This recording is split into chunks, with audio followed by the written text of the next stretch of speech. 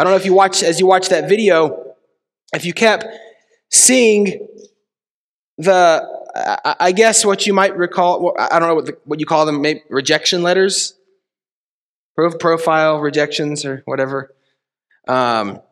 This wasn't part of my intro, but it just happened to flow. I don't know if you kept seeing, I'm sorry for the disappointing news, but there was one encouragement throughout the letters that had its one common thread. Did you see it? Keep trusting in the Lord. Keep trusting in the Lord. Keep trusting in the Lord's plan. Keep trusting in the Lord. With every, I'm sorry, this is disappointing news. Almost every time, as quick as I could keep up, I saw, keep trusting in the Lord. Which would be absolutely unhelpful, irrational encouragement if Christ wasn't trustworthy. If Christ wasn't sovereign. If Christ wasn't in control of all things. We would have absolutely zero reason to find any encouragement in trusting in the plan of God. Zero. It would just be empty words spoken by religious people in hopes to sound a little pious and maybe encouraging. One thing we're going to see in Luke 13 today is that Christ is sovereign.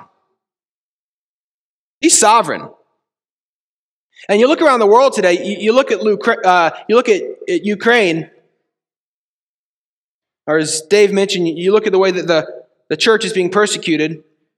You even look in our country and you just see things that are quite frankly just irrational. They're wicked. I won't name a list. You guys know. You guys see it. It's crazy. When you look around the world right now, we have access to everything. We have access. We can see what's happening in Ukraine with our eyes. We can see what's happening in Europe, Asia, in our country. We see all the crazy stuff, and we're sitting here thinking, like, do you ever just wonder, what does God think about this? What's God thinking right this moment? We know this, that all of creation right now, it's not just evil, and they're not just like looking for resources, and they're not just looking for, an easier day or even a little more power. They're raging against God. They're raging. They're not looking to submit to the King of Kings and the Lord of Lords. They're looking to place themselves on the throne of their lives and on their hearts, and set themselves as the King of Kings and the Lord of Lords. That's their desire. Every grasp for power, every evil deed is an expression of a heart that is hostile towards God, hates God. How does God respond? Psalm 2 gives us a brief description of the way the Lord handles it. He laughs. He laughs at those nations that seek His glory. He laughs at them. He says, they plot in vain. They're evil. God just sits and laughs. As an adult, we could look at our kids and they might try to get upset at their mom or dad, and they pitch their little fit and they stomp their feet, and it's like, dude, you are out of control. But I'm going to handle this right now. Same with God. And God can sit there and laugh, and God is not fazed. It doesn't mean that God's laughing at sorrow. It doesn't mean that God's laughing at people who are dying, or that God's laughing at sin. God's laughing at this foolish heart who thinks that he's sovereign over God. That he can in any way, shape, or form change God or change God's plan. Can't happen. We can be encouraged, church, that right now in this very moment, Christ is working all things together for His glory. All of them. Everything. And you're looking in your life right now and you're thinking, that thing? This circumstance? I mean, we saw a little bit of what the Contis were dealing with the past few years. With each rejection letter, even you saw it, there had to have been a few dozen. How's God working together this for his glory? I don't know. Sometimes we don't know.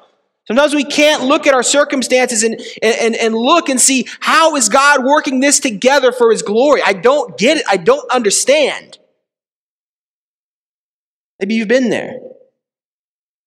Well, when we can't look at the present and we can't look to the future, there's only one place we can look to, and that's the past. As we gaze upon Christ in the Scripture and see this is our main point this morning, that nothing thwarts the sovereign plan of Jesus. Nothing. Nothing thwarts the sovereign plan of Jesus. He accomplishes all that he wants to. All of it. So let's gaze upon our sovereign Lord this morning as we read in Luke 13:31 through 35. At that very hour, some Pharisees came and said to him, "Get away from here, for Herod wants to kill you." And he said to them, "Go and tell that fox, behold, I cast out demons and perform cures today and tomorrow, and the third day I finish my course.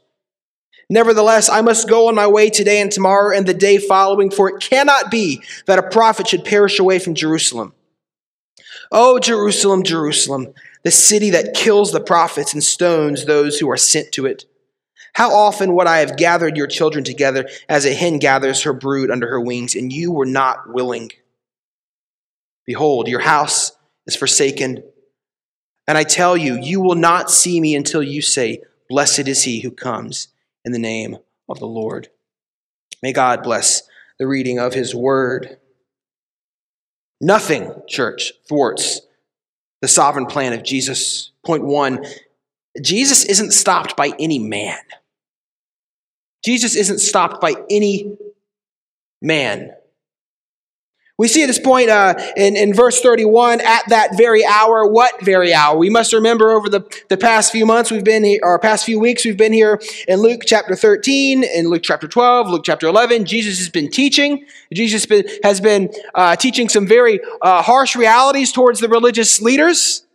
They aren't happy about it. And in the same context of this teaching, including last week, this narrow door that leads to life, that unless you enter through the narrow door, you will not have life. You will not have a seat in the kingdom. But you will be sent to to hell, a place of weeping and gnashing of teeth as you gaze upon those who would be in the kingdom, those who have trusted in the sovereign work of Christ for salvation. Jesus speaks these hard realities over these people. He's teaching them. He's the prophet of God coming and speaking the word of God to the people. How do the Pharisees respond? They come in, they rush in, and they tell him, they say, "Herod wants to kill you." We know Herod. He was a ruler in the area, and you'll remember from earlier in the Gospel of Luke that Herod was the one that killed John the Baptist. The Jews hated Herod. I mean, they hated Herod. He was petulant. He was petty. He was insecure. He was he wasn't Caesar. He was more of middle management. Anybody know that kind of middle manager who thinks he's executive manager, and he's kind of just petulant, and he's petty, and he's got an ego, and we kind of know that guy. You thinking of that guy? That's Herod. Herod was power hungry. The Jews could not stand him. And we wouldn't put it beneath Herod to kill Jesus. Again, John the Baptist, he came and he called out Herod's sin because Herod was an evil, sexually immoral man. John the Baptist came and he called him to repentance. How does Herod respond? He cuts his head off, puts it on a platter to satisfy the desires of one of his lovers. He's a wicked, vile, evil man. And you can imagine at this point, as we've seen Jesus preaching and teaching, performing miracles, casting out demons, His following is only growing. Crowds are following him. And you can think to someone such as Herod who gazes upon someone like Jesus who's getting a mass following, more influence, more affection, is gaining more traction. How would that make a petulant man like Herod feel? Insecure, threatened. So it is very likely here that Herod would desire to kill Jesus. It was likely a very real threat that Herod really did desire to kill Jesus. But we come here and we know that the Pharisees weren't very fond of Jesus.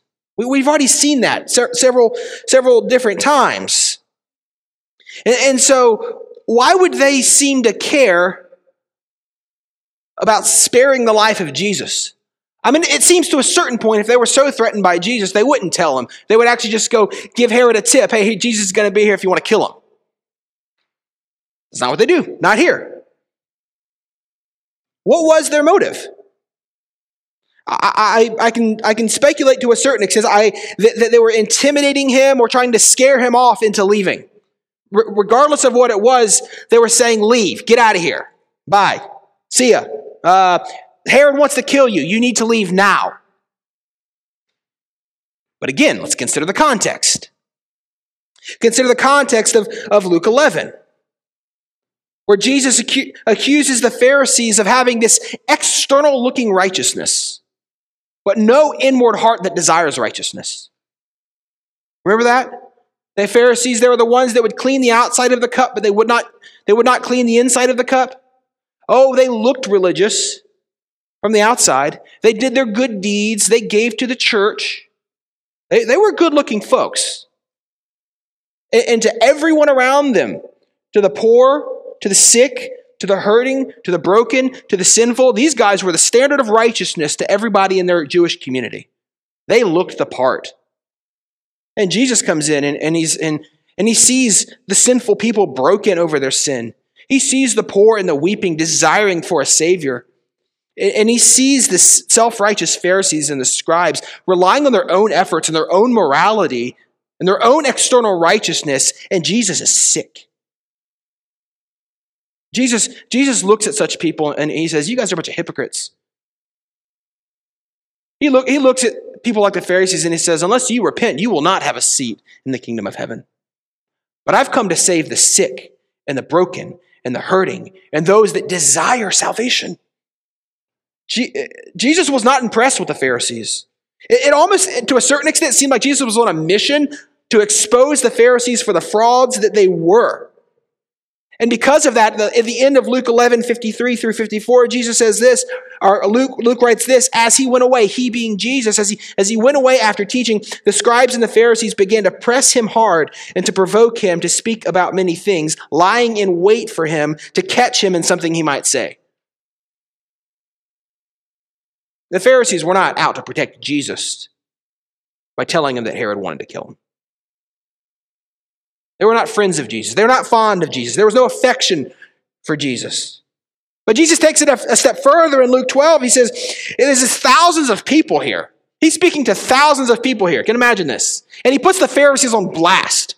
He comes here and he says, hey, you got to avoid the influence of the Pharisees. Avoid these people. You see these people in the crowd, the Pharisees, thousands of people. Avoid being like them because they're hypocrites. Avoid them. And then Jesus goes on in the rest of chapter 12 and most of 13 to describe the kingdom of God, the characteristics of the citizens of the kingdom, and what true saving faith looks like. And as he does that, I guarantee you this, the Pharisees saw that as an indictment against Israel, but mainly an indictment against them, the religious leaders of that time. I mean, even think about this last week. I didn't really get into it because I lost track of time. But in chapter 13, 29 and 30, we did talk about this. There would be those that would come from the east and the west, from the north and the south, and recline at table in the kingdom of God. That the kingdom of God will be filled with people from all over the world, of every tribe, every nation, every tongue. But in verse 30, Jesus says there's some are last who will be first, and some are first who will be last. And what he's referring to is this. There will be those in the kingdom that you never would have thought would have been there in the first place. The Gentiles. No Jew would have thought that the kingdom of heaven would have been filled with Gentiles. Many Jews thought this because they were Jews, that they would be the first in the kingdom. And Jesus says, couldn't be further from the truth. Just because you're a Jew does not mean that you're going to be the first in the kingdom. Unless you put your trust in Christ, you have no spot in the kingdom. Amen. So Jesus comes and he's just absolutely wrecking their framework. He's wrecking their reputation. He's wrecking everything that they'd built up, this religious system. He's wrecking it all. And they're not happy about it. How do the Pharisees respond? Well, here's how they could have responded. They could have repented. That's what they could have done. They could have seen this one who was come in preaching with power and authority, who was casting out demons, who was healing the sick, and they could have repented. That's what they could have done. Instead, their hard-heartedness led to them trying to have Jesus flee from their presence. Get out of here, Jesus. Leave, Jesus. Leave, prophet. This is often the tactic of people who hate the word of the Lord, who hate the authority of God. Flee. We see it with Jonah. Remember Jonah? The Lord, here comes a word from the Lord. What's Jonah do? I don't like it, God. I flee. Of course, we know this. Jonah couldn't escape the sovereign hand of God. Consider others who leave. We've seen it within our body. A call for repentance. They leave. Seen it. It's a one common tactic. When I hate the word of the Lord, I leave. Close my eyes, cover my ears, and I leave and I flee from the presence of the Lord. Rather than gazing upon Christ, repenting of our sins, trusting in Him, we flee. I mean, this is exactly what happened in Amos 7. I know many of us aren't familiar with the book of Amos. A little bit of an obscure book. But if you'll remember in Amos 7, this was the same way that the religious leaders treated Amos, the prophet of God. Amos, he comes and he calls Israel to repent. What happens? Amos chapter 7, verse 10. Then Amaziah, the priest of Bethel, sent to Jeroboam, king of Israel, saying, Amos has conspired against you in the midst of the house of Israel. The land is not able to bear all his words. For thus Amos has said, Jeroboam, evil king Jeroboam, shall die by the sword, and Israel must go into exile away from his land. Amos calls Israel to repentance, calls Jeroboam to repentance. The priest, he comes and he doesn't like it. He goes and tattletales on Amos, and he's not calling Jeroboam to repentance. He's saying, Amos has it out for you. You better watch out for Amos because he feels threatened here by the word of the Lord. Then what happens in verse 12? And Amaziah said to Amos, O seer, go flee away from the land of Judah and eat bread there and prophesy there, but never again prophesy at Bethel, for it is the king's sanctuary and it is a temple of the kingdom. He says, get out of here, Amos. Leave, Amos. We do not desire to hear from the Lord. We know that your words, Amos, and bringing them to us are a message of hope. That if we would repent of our sin, salvation is offered.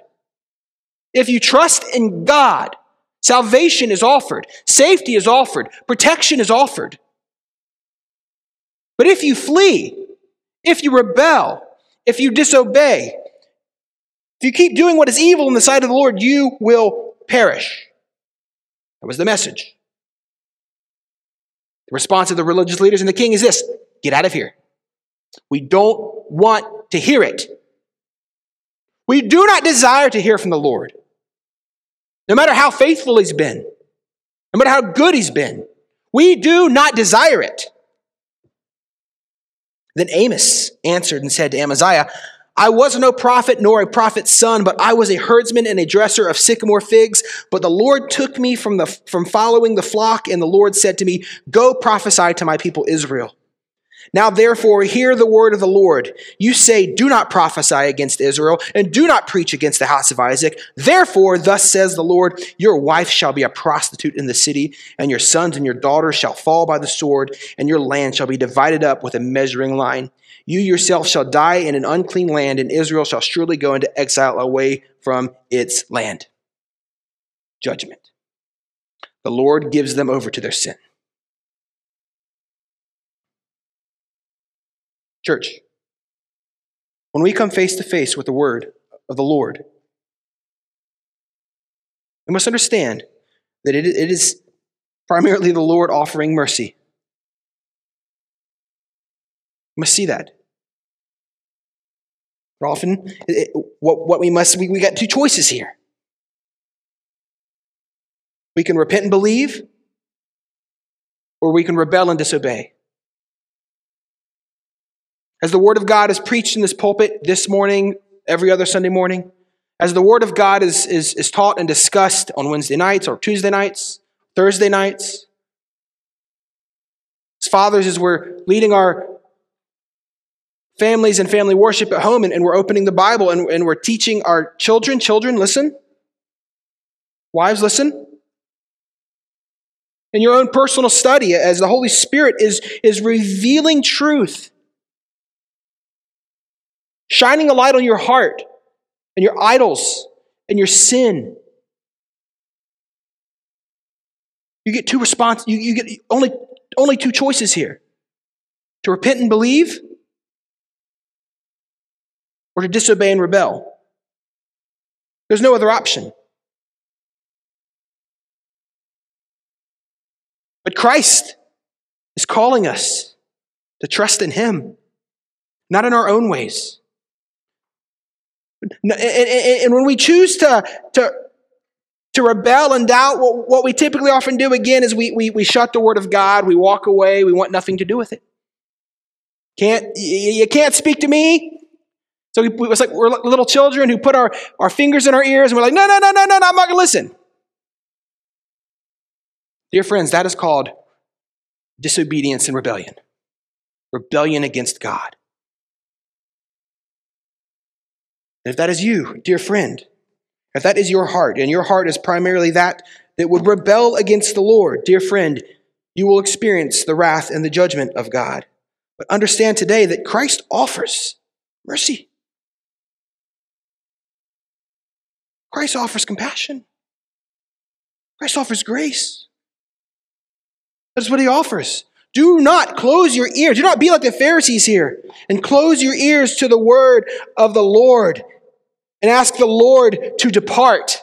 You will not like the result. I promise you. But like the prophet Amos here, Jesus, the one true prophet of God, does not back down to opposition. He does not fear. He does not change his plans. He does not change his course. Jesus knew his purpose. Jesus knew why he came. Jesus knew what he must do. And Jesus was absolutely sovereign. And nothing was going to change his course. Nothing was going to change his mission. Nothing was going to change his ministry. Nothing was going to change his course. Jesus, as these Pharisees bring the news of Herod wanting to kill him, Jesus wasn't scared. Jesus was like, are you kidding me?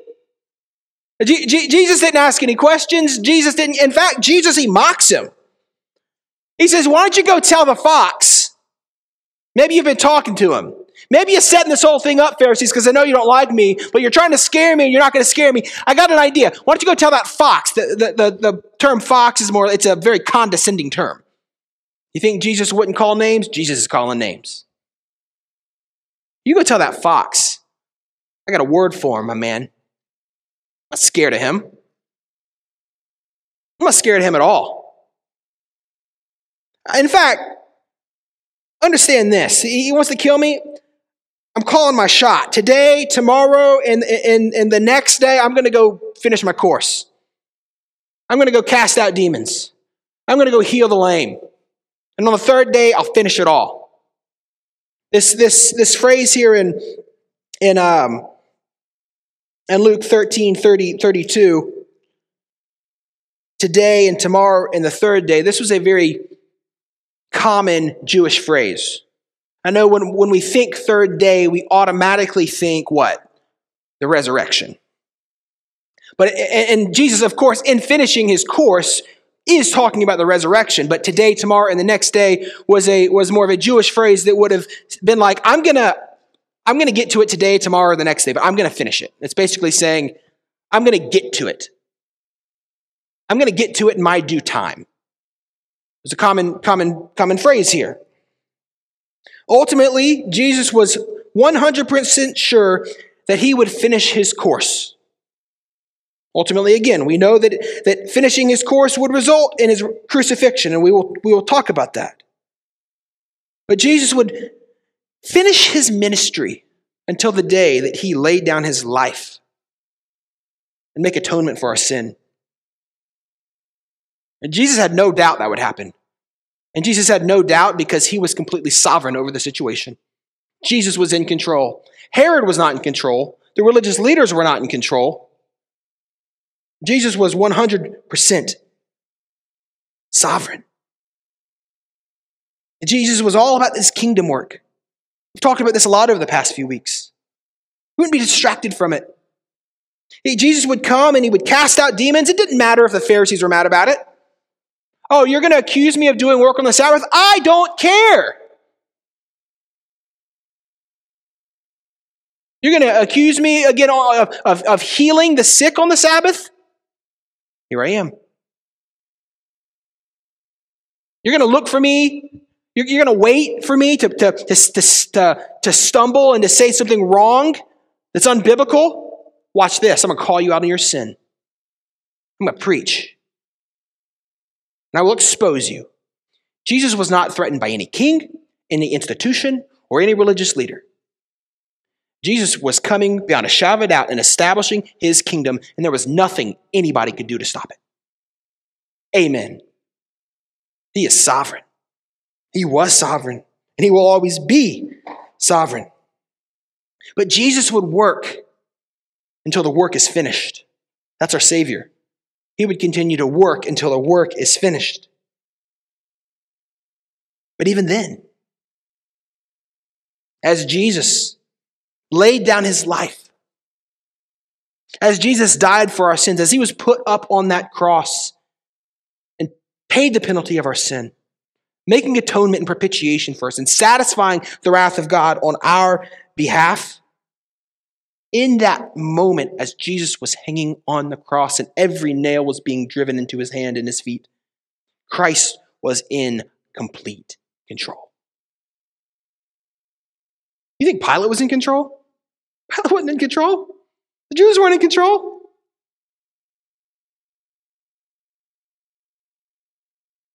They couldn't kill him if they tried. I mean, what do we see in John 10? In John 10, 17 through 18, we read this: "For this reason, the Father loves me, because I lay down my life that I may take it up again. No one takes it from me." Understand that? Understand the implications of that? I mean, Jesus was certainly innocent hanging up there on the cross, but Jesus did not go kicking and screaming on the cross. Jesus laid down on the cross. Jesus offered himself as a sacrifice on the cross, the way that Isaac offered himself on Moriah. Christ comes and he bears the weight of our sin. And he is sovereign over the situation. They did not take his life. Jesus offered it up. Christ was completely sovereign in this moment. Jesus says, I have authority to lay it down, and I have authority to take it up again. This charge I receive from my Father. Christ is in control of all his ministry, every demon, every sickness. And Christ was completely sovereign over his death. And Christ is completely sovereign over his resurrection. Christ is sovereign over the building of his church. Christ is sovereign over sending his Spirit. And Christ is sovereign in coming again and ruling and reigning for all of eternity. But on the cross, we see that even there, Jesus in his crucifixion would destroy another authority. In Hebrews 2:14-15, we see this, that since therefore the children share in flesh and blood, he himself likewise partook of the same things, that through death he might destroy the one who has the power of death, that is the devil, and deliver all those who through fear of death were subject to lifelong slavery. On the cross, Jesus was not demonstrating just submission, but his authority. His authority over life and death. His authority over Satan. And his authority to redeem us and to bring us from slavery to being children of God and being citizens of the kingdom.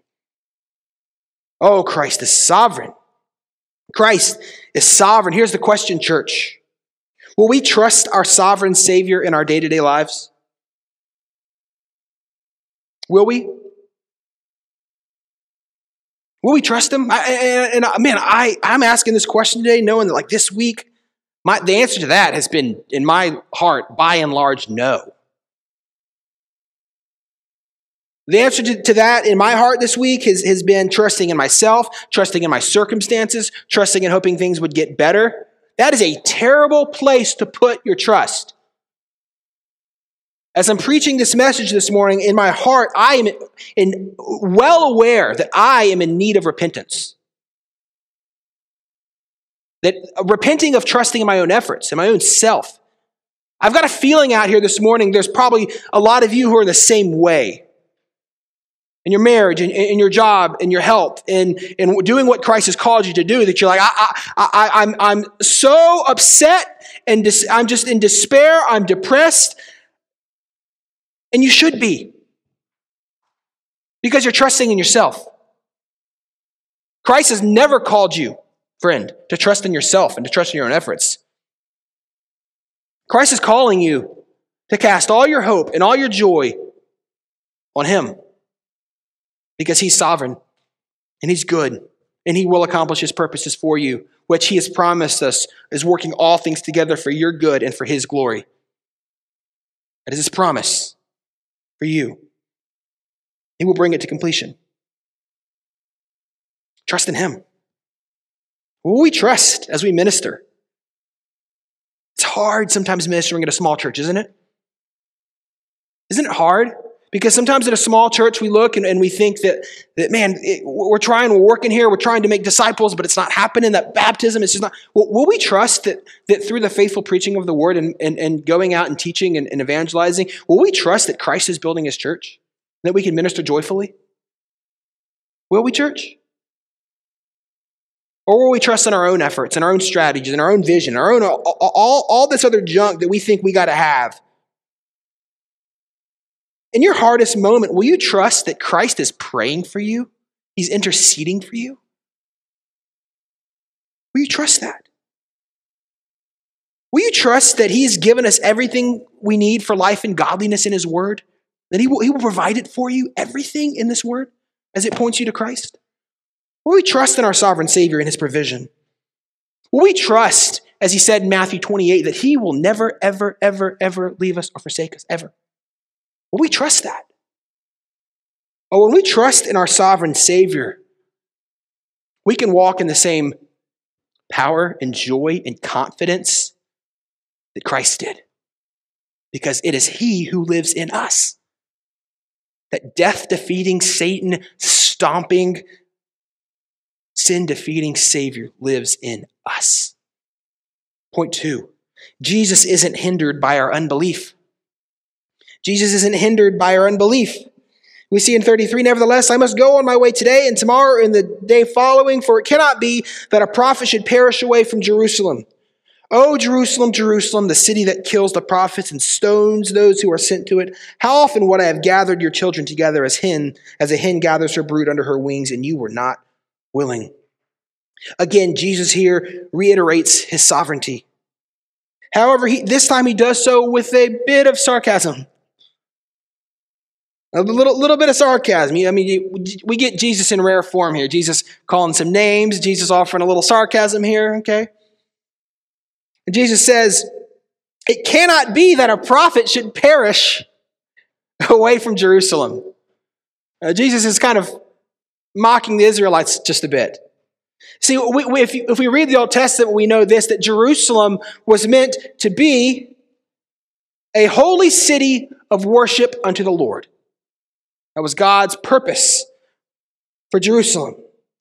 Unfortunately, it was often an unholy city of worship where God's people would indulge in self-worship and idolatry. It's always been a city of worship. Unfortunately, often the wrong kind of worship. And it was where the Israelites were often wise in their own eyes. They would close their ears and close their eyes and close their hearts off to the word of the Lord. And they would reject the prophets. They would reject the word of the Lord, ultimately because they would reject God. And they would rely on themselves. And often this would result not just in asking a prophet to flee because they didn't want to hear what the word of the Lord what the word of the Lord was. This would often result in them killing prophets. They would straight up murder the prophets. The prophets would come in and say, "Thus saith the Lord." And ultimately the Israelites would say, "We've had enough." Evil kings would say, "We've had enough." And they would stone them. They'd put them to death. Literally kill them. I mean, we see this in 2 Chronicles 24, where Zechariah calls the Israelites to repentance, but he was stoned to death for it. Killed right there. Big heavy stones crushing his body, dead. Because the Israelites did not want to hear the word of the Lord. Or think of this. It's been a long time since we've been in Nehemiah. But in Nehemiah chapter 9, we see this prayer of confession in view of God's mercy. This description of the Israelites in Nehemiah 9:26, it says, "Nevertheless, in light of God's mercy, nevertheless, they were disobedient and rebelled against you and cast your law behind their back and killed your prophets who had warned them in order to turn them back to you, and they committed great blasphemies." Israel did not have a great history of following the Lord. In fact, it was more characteristic of them to stone the prophets and kill the prophets and flee from the word of the Lord. They did not desire the Lord. They did not believe the Lord. They did not trust the Lord. They didn't. And ultimately, Jesus knows this, that as he is setting his eyes towards Jerusalem, as he's going to Jerusalem to lay down his life for our sin, as he's going there, Jesus knows the same fate awaits him. The same fate that awaited Zechariah awaits him. That he would be killed.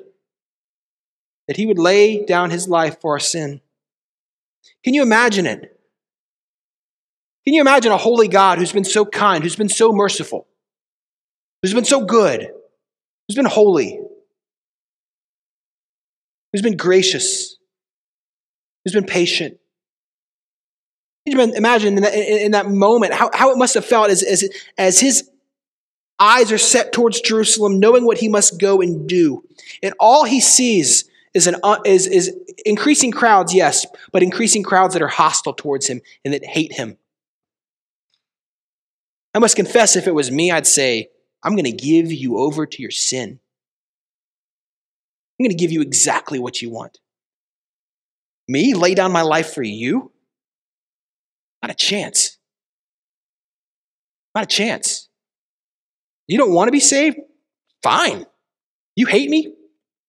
That's your prerogative. I've done nothing wrong to you. I've not wronged you. I've not hurt you. I've been good to you. I've been generous to you. I'm done. But that's not our Savior.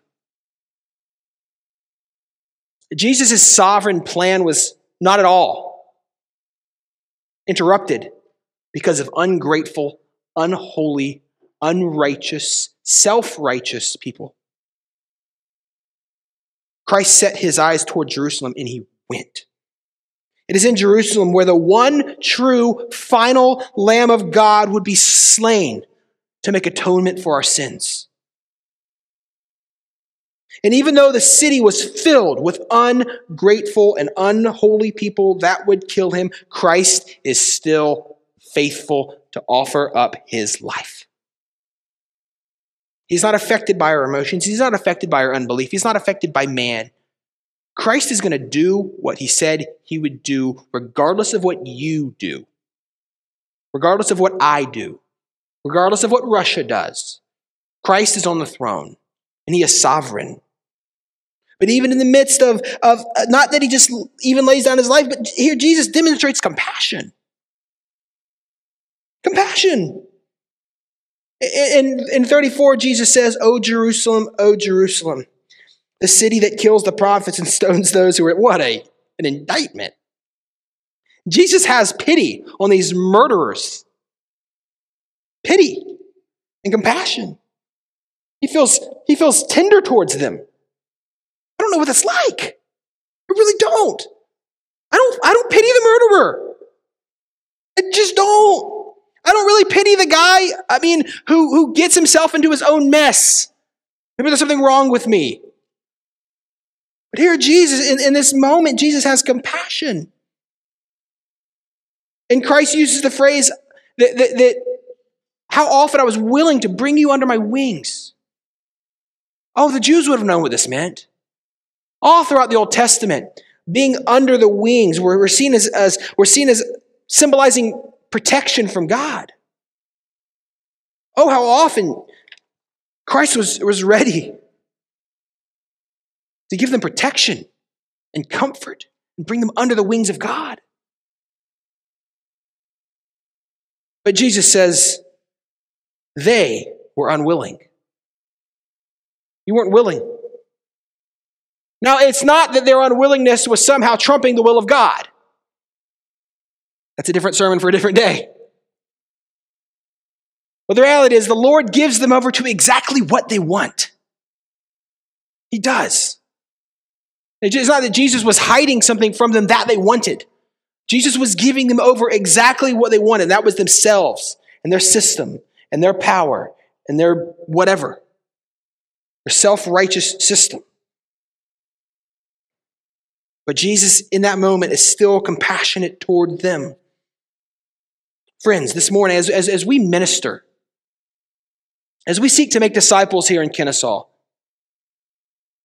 as we send people all throughout the world, like Pat to Liberia, to preach the gospel, to make disciples, and to build the church, will we have compassion on sinners the way that our Lord Jesus Christ does?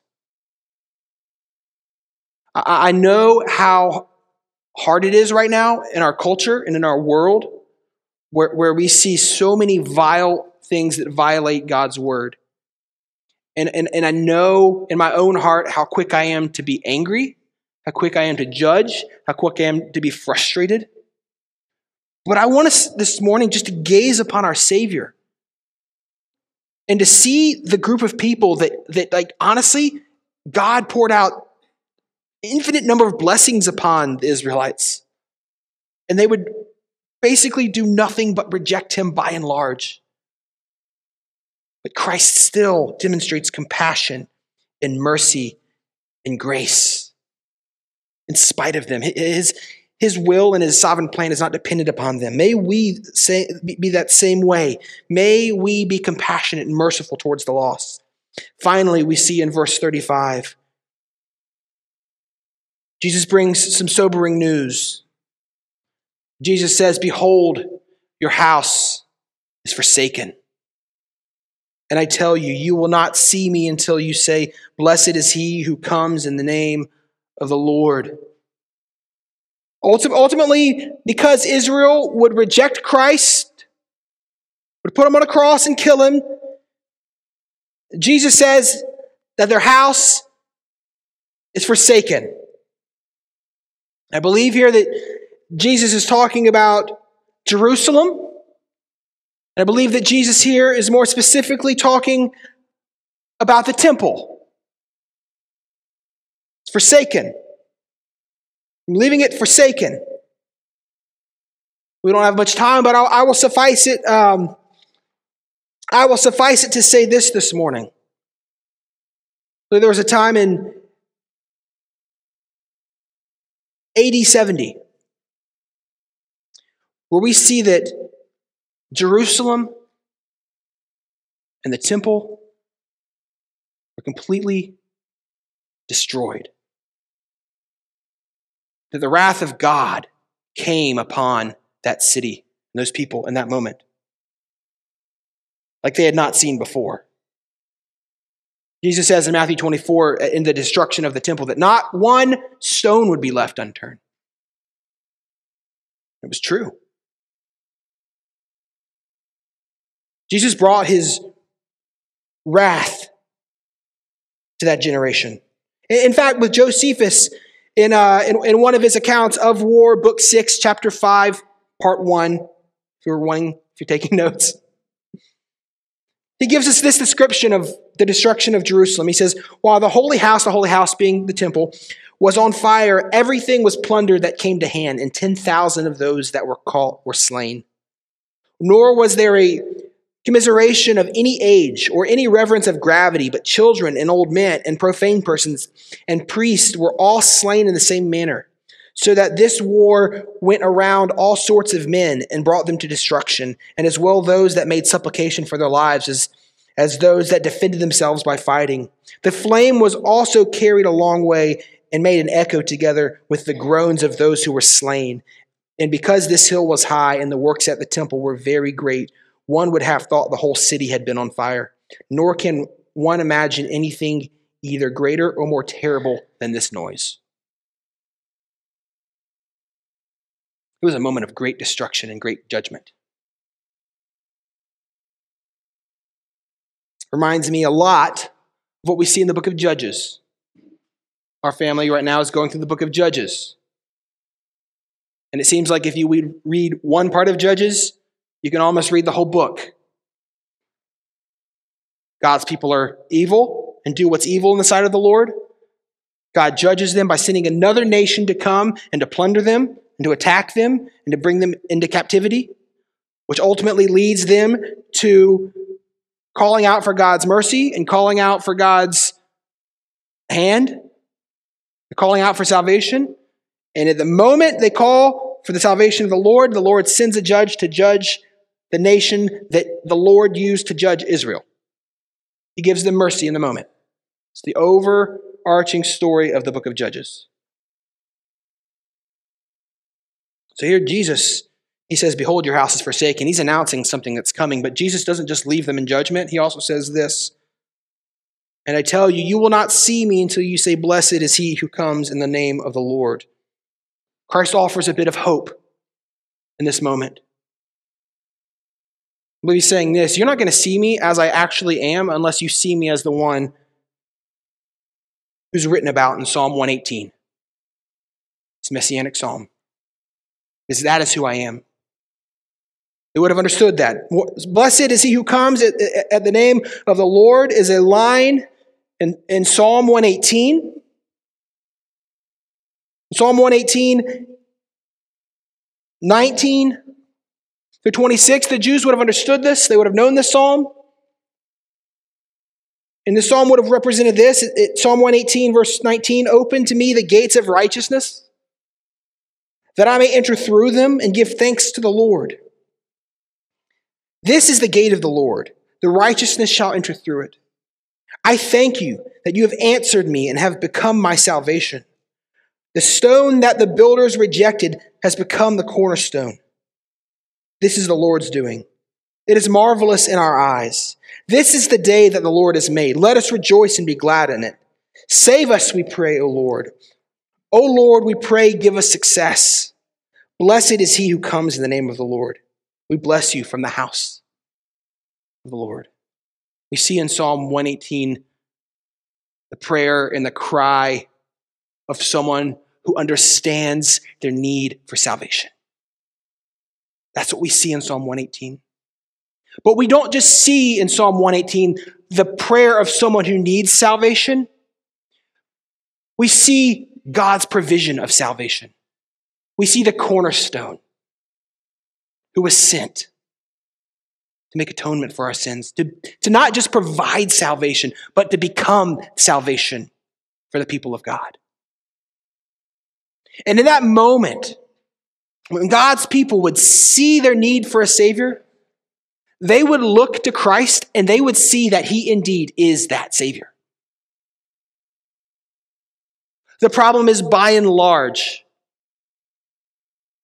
God's people were not looking, by and large, for an external righteousness. They were content with their own self-righteousness. Oh, but God is sovereign. Because Christ is dead, he's buried, and on the third day he rises again. Christ spends a few months with his disciples, and then he goes to heaven, where he sits on the throne and he reigns. But then Christ, he promises before he leaves, he promises to send his Holy Spirit. And he does. You see this in Acts. And then in Acts 2, once the Holy Spirit comes, Peter, full of the Holy Spirit, he goes and he preaches to who? A bunch of Jews. In that moment, we see thousands, in one fell swoop, thousands of Jews who are convicted of their sin and come to know Christ as their Lord and Savior. In the book of Romans, we also see that there seems to be a day where the Lord's going to mass save Israelites who will say, "Blessed is he who comes in the name of the Lord." They will recognize their need for a Savior once and for all. And they will see that Jesus is indeed that Savior. And that is how Jesus saves every single person, including you and me. No different. That we recognize our need for a Savior. And we gaze upon Christ and we say, indeed, that he is that Savior.